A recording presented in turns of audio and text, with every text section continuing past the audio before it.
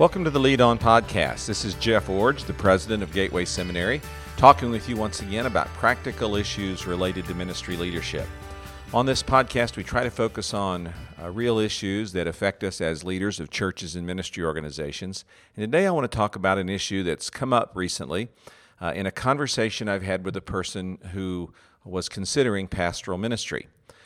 The concern that was raised, and one that's been raised with me before, is reluctance to enter pastoral ministry because of the supposed negative impact that might have on a family. Now, the Bible is pretty clear that pastoral ministry is a family calling, and pastors have families.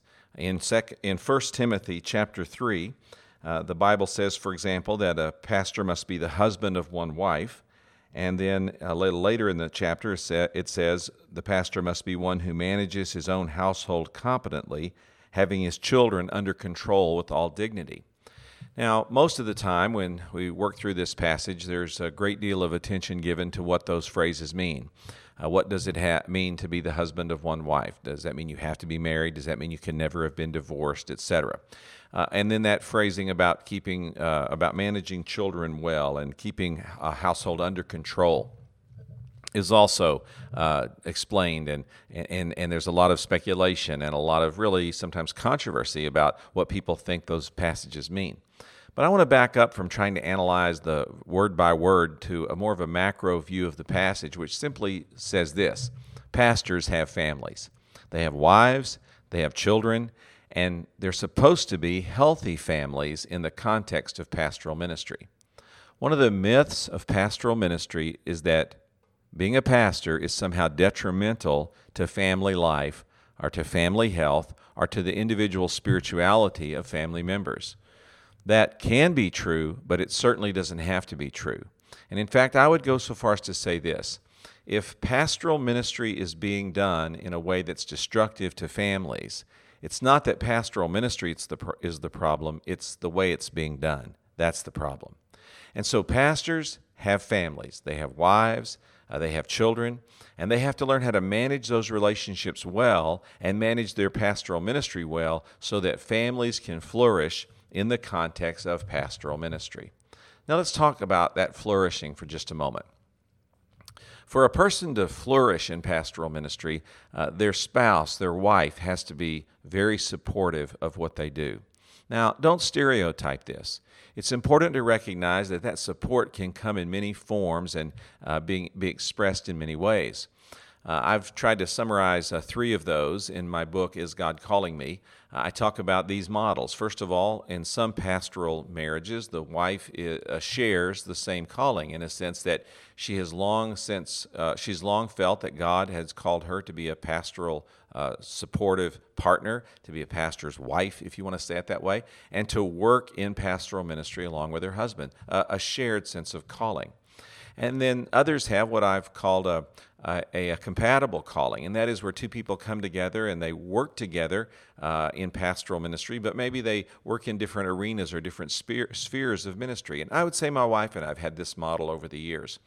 While I was serving in pastoral ministry, my wife worked alongside me, to be sure, but she did a lot of other things in the church that really expressed her gifts and her interests. So she didn't really do pastoral things in the sense of trying to mimic what I did and to help me fulfill the role that I had. She did things that I would describe as being more supportive and of the church's overall work and being engaged in ministry through the church that expressed her gifts and her abilities. For example, my wife always worked in preschool ministry and children's ministry and really poured her heart and soul into doing that kind of supportive work of the total ministry of the church. And then another model is what I call simply a supportive model, and that is where a spouse says that while she may not feel specifically called into pastoral ministry, she's certainly supportive of her husband as he endeavors to fulfill that responsibility. I have one friend that's a pastor who has this kind of model in his marriage. His wife has been a legal professional for their entire marriage. They've been married for about 40 years, and he's been a pastor for almost that long. And she has served faithfully in the churches where he's been the pastor. She's taught Sunday school, sang on the worship team, participated in other ways as an active Christian person would. But if you ask her, do that you fulfill a traditional role as a pastor's wife, she'd say, not really. I am married to the pastor, but I don't really think of myself as the pastor's wife. Again, she's not putting that role down. She's just simply saying that's not how she defines herself. So in pastoral marriage, for the relationship to be healthy and to be for the marriage to flourish in pastoral ministry, there has to be this foundational understanding that a husband and wife are in it together. And if they're in it together, that can take different forms. Be careful not to stereotype it. You can have a shared sense of calling. You can have a compatible sense of calling. You can have a supportive sense of calling. But somehow you're able to join together in getting the work done. And then I would go on to say that if you're a pastoral family or a pastoral couple and you've been given children, that those children have to be taught that God has carefully placed them in a pastoral family and that was an intentional design by Him. They weren't sentenced or somehow by accident placed in a pastoral family. They were, by God's will and direction, placed in the perfect setting for them to flourish as children and to grow into adulthood in that environment in a healthy and meaningful way.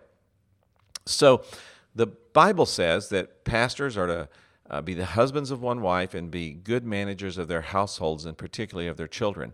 And that means that spouses have to work together to create a partnership which supports pastoral ministry, and that children have to be taught that they have a unique role and a unique place, but also a unique opportunity that comes to them from being a pastoral family.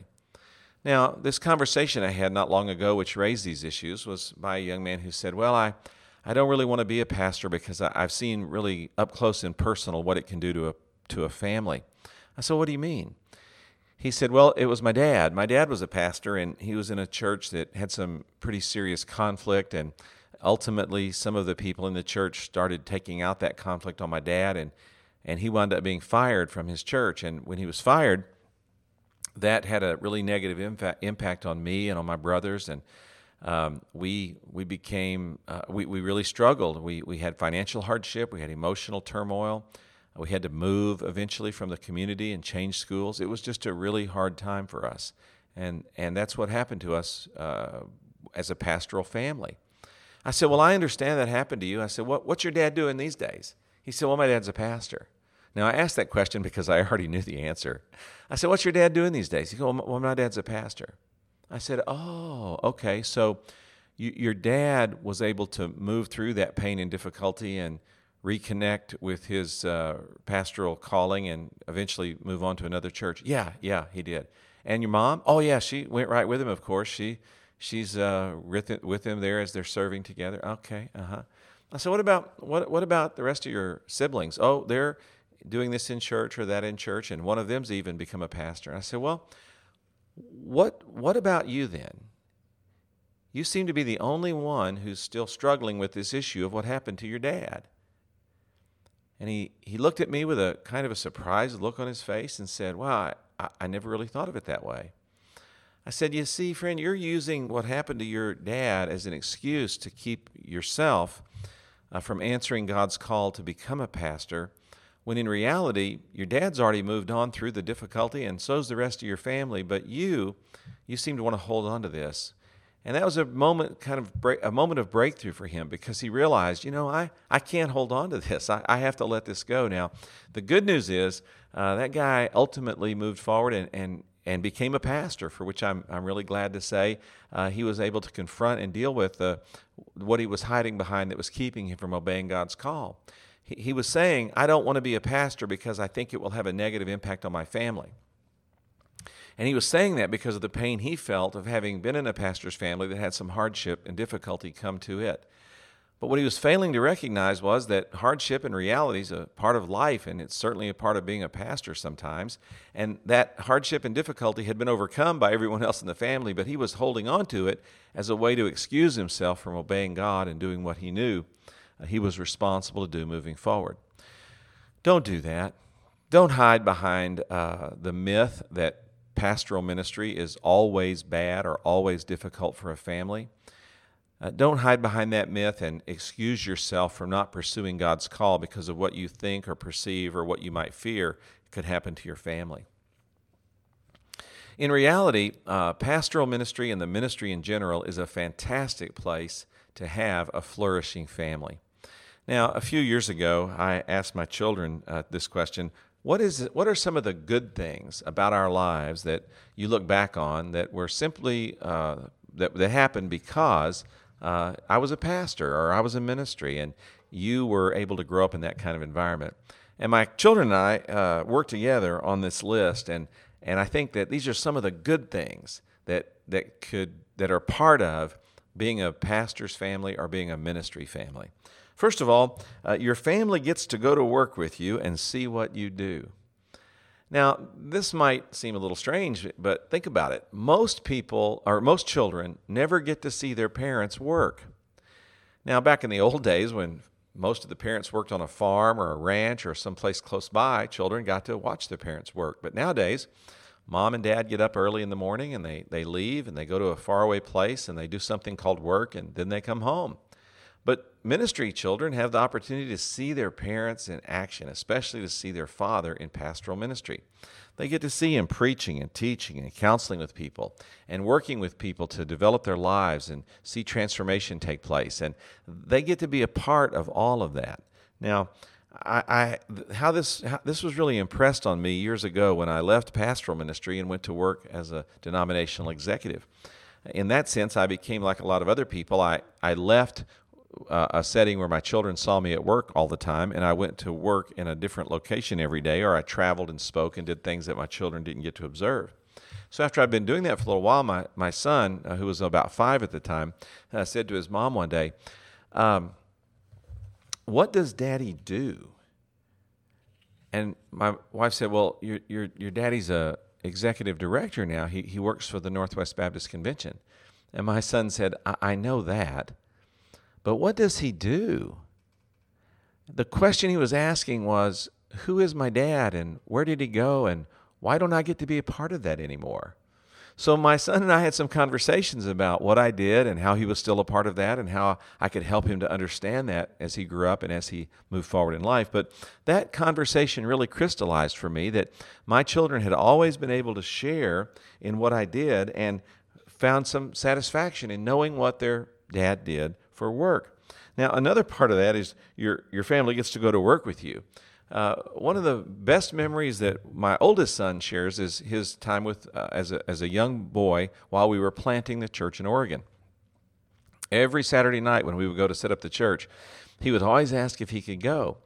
And I think sometimes he just wanted to get out of going to bed on time, but nevertheless, he always wanted to go. And we would take him up for the setup time, and he would help roll out the carpet, set up the chairs, put together the Sunday worship folders, get the technology ready. And he started doing this when he was just about 7 or 8 years old. And all during those early years, he spent hours and hours with me helping to get the church planted. And my other 2 children did the same as they got old enough to participate as well. I know that some of our best memories and really best photos from those days in our family were photographs that we took of our children helping roll up the carpet, pick up the chairs, helping do the work of preparing for or taking down from the worship service each week in our portable church.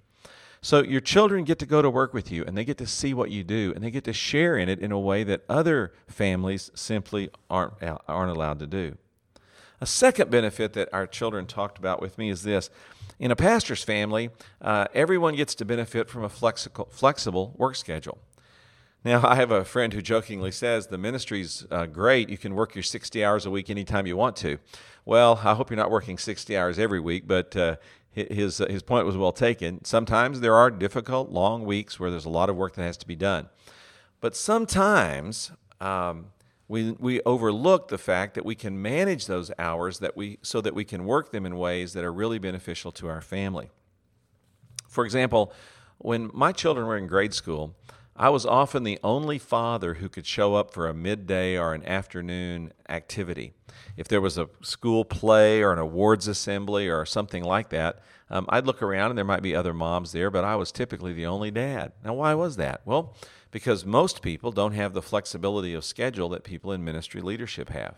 When I was a pastor, for example, I could take time off in the afternoon, go to a school program, because I knew in that evening I was going to be either counseling someone or making visits or doing something that would take me out away from my kids and from my family.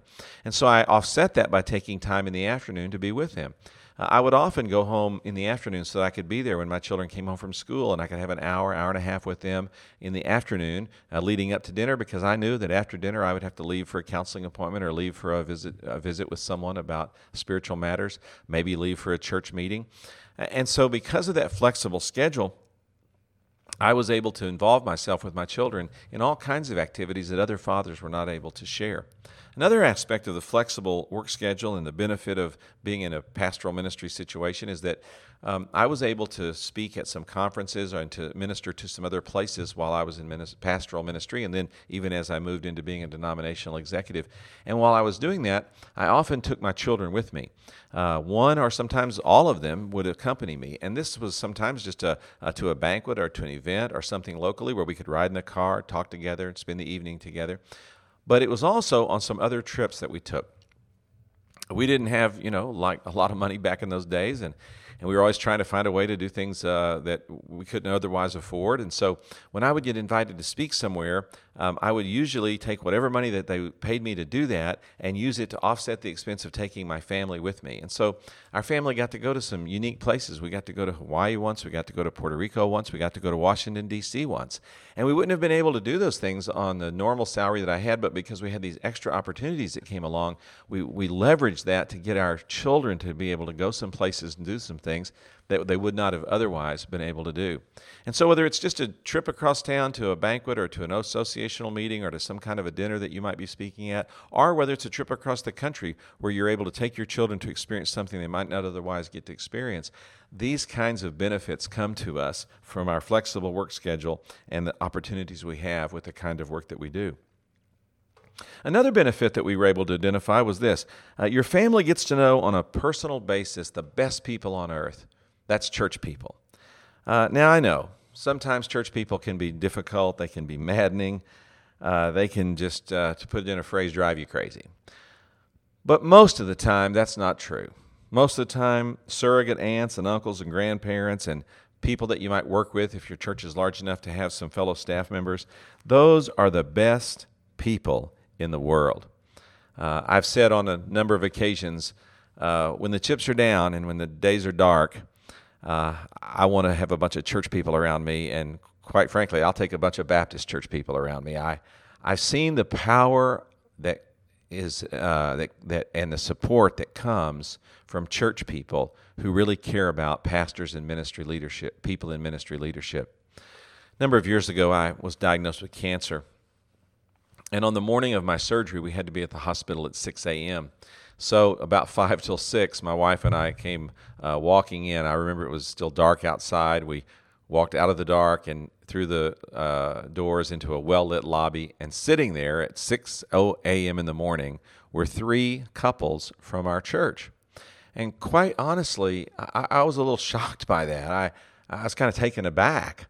And so I as I walked in and they all stood up, I just sort of blurted out, "What are you doing here?" And I didn't mean it in an accusatory way, like, "What are you doing here?" I meant it in a kind of a startled way. What are you doing here? And I'll never forget, and this is an exact quote, what one of the men said. He looked at me, and speaking for the group, he said, "We're standing by. We're standing by." And then he said, "Whatever you need, Pastor, we're here to take care of your family and do whatever you need to get through this." Man, I have tears in my eyes just telling you this story. That day, I just kind of fell apart emotionally. I mean, where does God get good people like this who get up, get dressed, and show up at a hospital at 6 o'clock in the morning just to sit there with your wife while you have surgery and let you know before you go in, "We're standing by. We're here. We're here for you."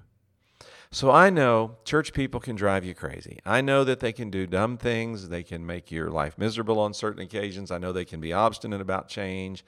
I know they can be, in 1,000 ways, a challenge. But I also know that church people, fellow Christians, are the best people on earth. They'll stand with you when you're hurting. They'll support you when you're in trouble, when you need help. They'll take care of you when you don't deserve it. Church people. Some of the very best friends that my children have today are still adults who took an interest in them when they were children. And then as my children have become adults and those adults have become grandchildren, my children still have fond relationships, deep relationships with these people who taught them in Sunday school, who took them on youth trips, who otherwise cared for them and made an impact in their lives. Another blessing of pastoral ministry, family blessing, is your family gets to see God at work up close and personal.